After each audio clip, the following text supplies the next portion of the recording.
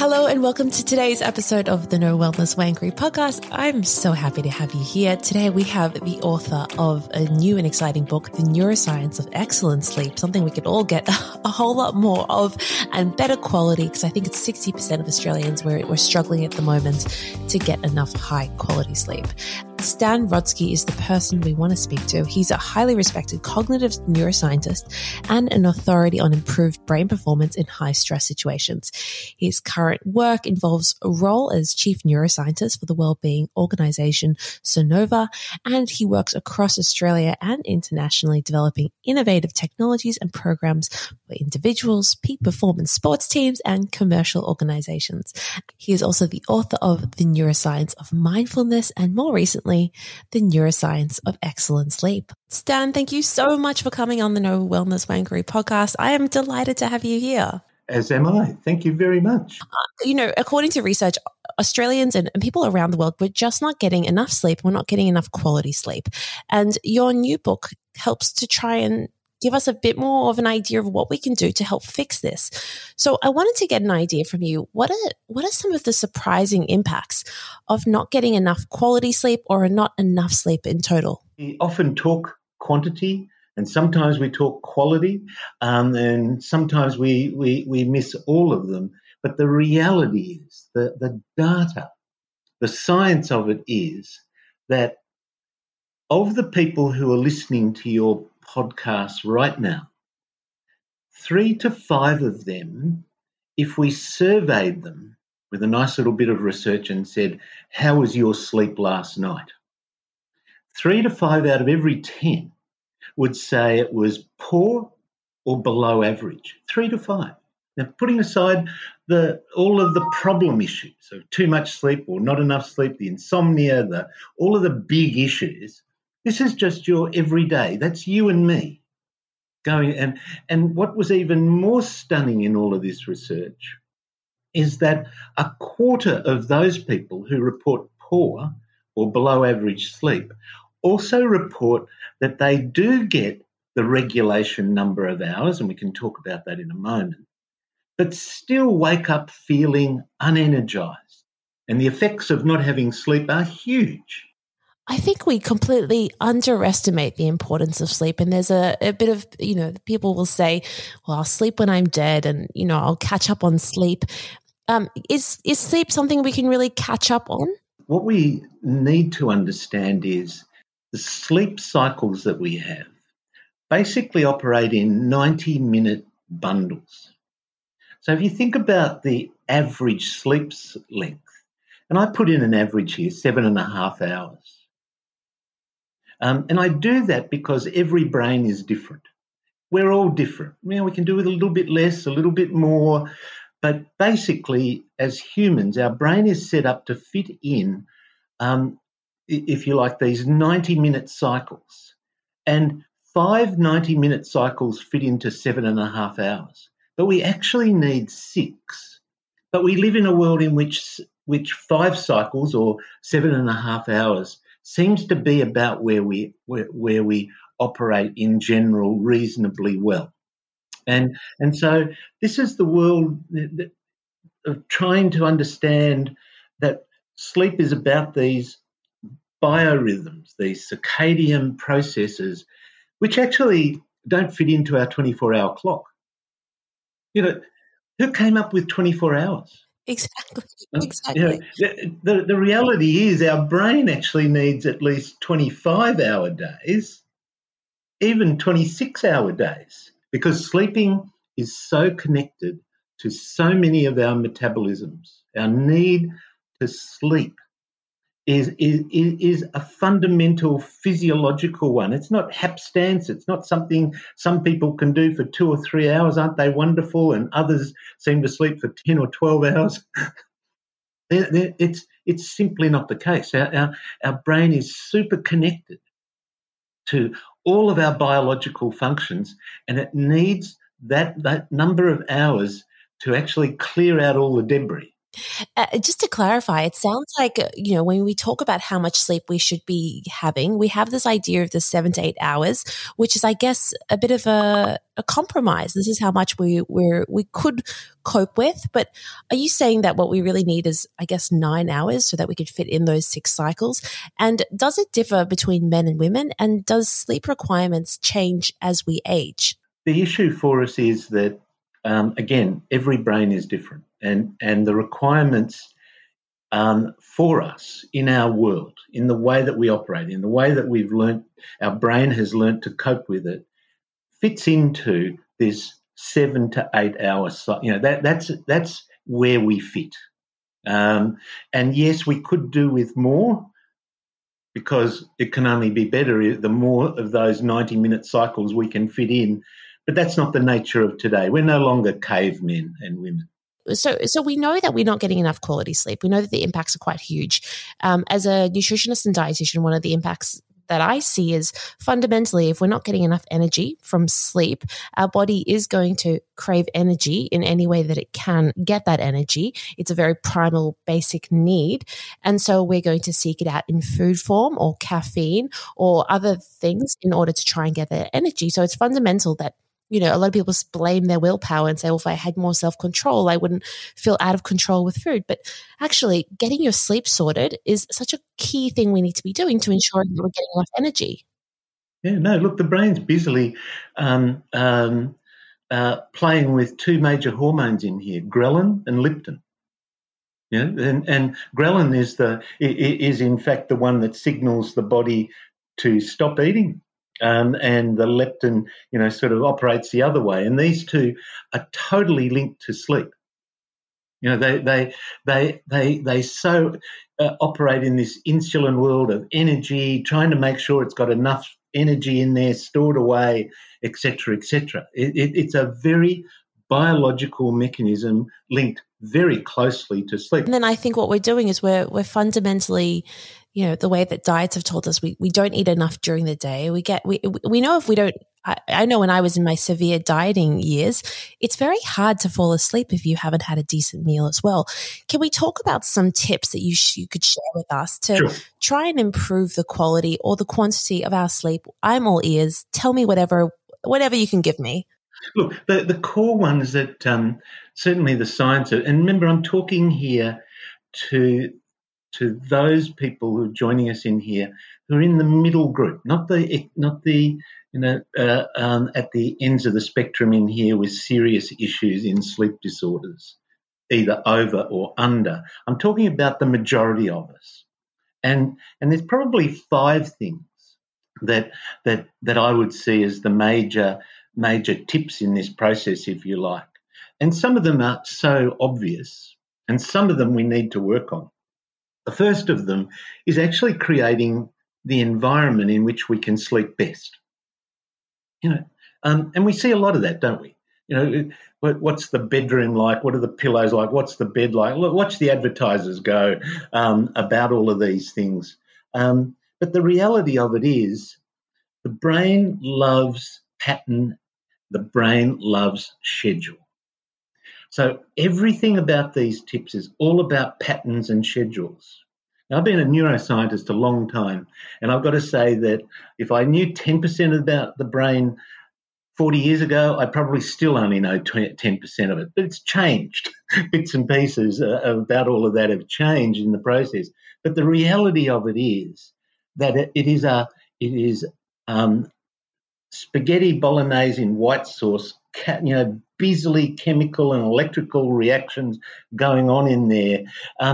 But its core feature is pattern and schedule. So if we think about sleep, one of the keys in inducing an environment is to have an environment which we actually, the brain associates with sleep. And we often don't do that. We'll think, well, why aren't I'm so tired, why aren't I asleep? Well, we've done nothing that the brain would associate with sleep. We're scrolling on our phones, we're watching TV, where our body thinks this is entertainment time, not sleep time. The first thing, this environmental feature, this tip that I talk about, is understand your hours.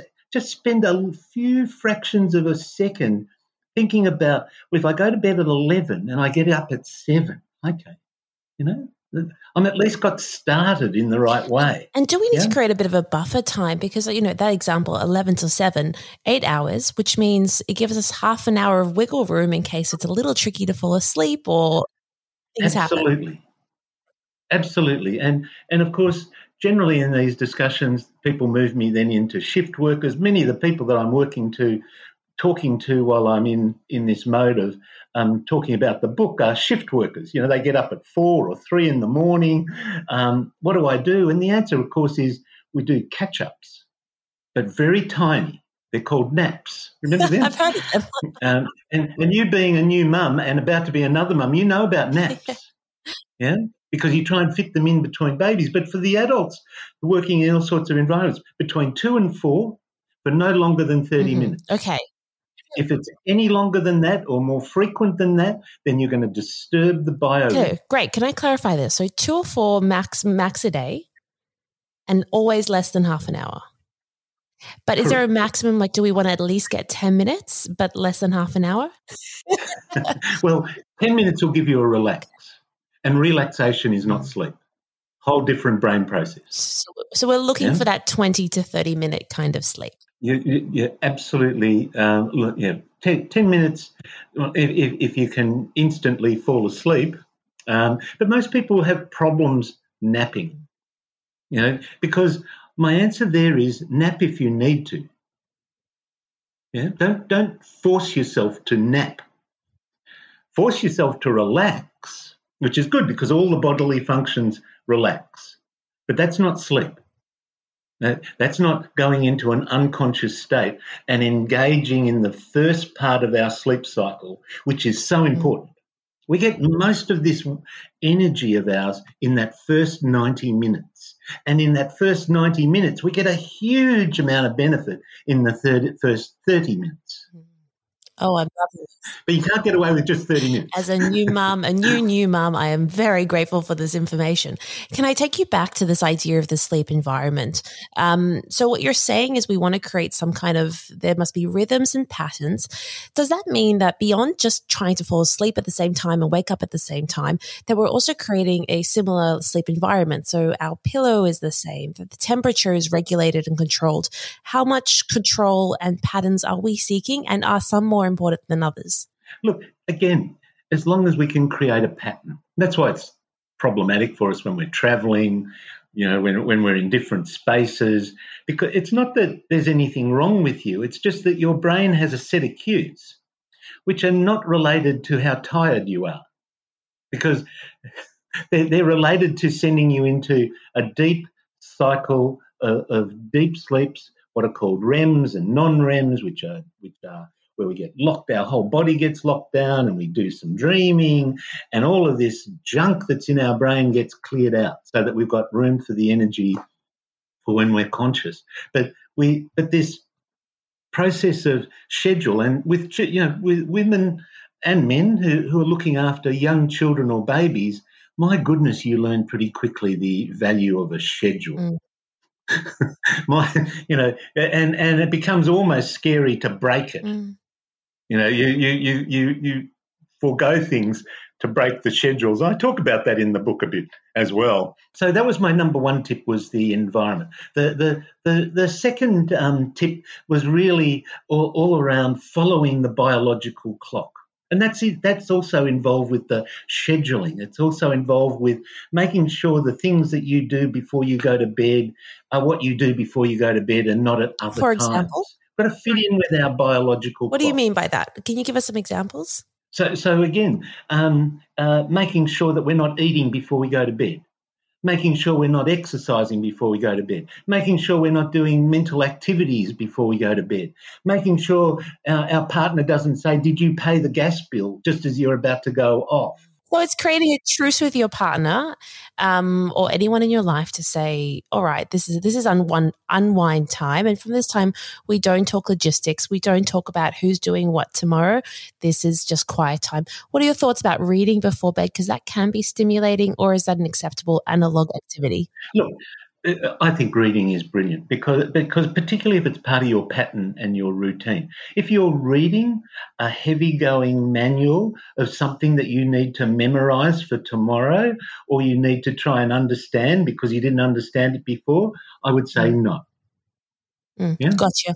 And and by the way, I'd also say that in there's always these big issues with sleep and the blue lights created by the things that are in our room. Let me say to you that the science shows that light is so little and unobtrusive. That's a nonsense. The issue is what's on the screen. Oh, I love this. Thank you for clarifying that, because it's the stimulation from the constant doom scrolling or the shouty memes that we're watching, not the light. The amount of light we need to get to actually, to go out into daylight. Then that's the other thing is also waking up. The brain needs to learn when you want to wake up. People will often say to me, well, I tossed and turned and then I couldn't get up. And of course, the brain has already found a pattern, a procedure here. You want to think about things, you want to churn them over, you want to stay tossing and turning, fine. But at the other end, I'm going to keep you asleep. And because you do it, it'll continue to do it. Brilliant. It's part of its pattern process. And proteins are no good before we go to bed. Okay. So because they get the neurons firing, they get the heater up in your body. Remember, when you went to bed, it was 37.2. It needs to drop down to 36.7. As part of that, a 0.4, 0.5 change through the night. When you're busy thinking, not reading, which is just, but thinking, you've got those neurons all connecting up in different ways. Your body temperature stays high. That's why you don't sleep. You may even think you're not thinking about anything, and you're thinking, "Why am I tossing and turning? I'm not thinking about anything." Well, the neurons simply have not relaxed enough to cause the body heat to drop. So typically as a nutritionist, dietitian, we talk about carbohydrate-rich foods as something that do help us fall asleep. What are your thoughts on that? Yeah. I absolutely agree. No. But having said that, no food, just before sleep at all. But carbs obviously have a good effect. Carbs, yes, and proteins, no.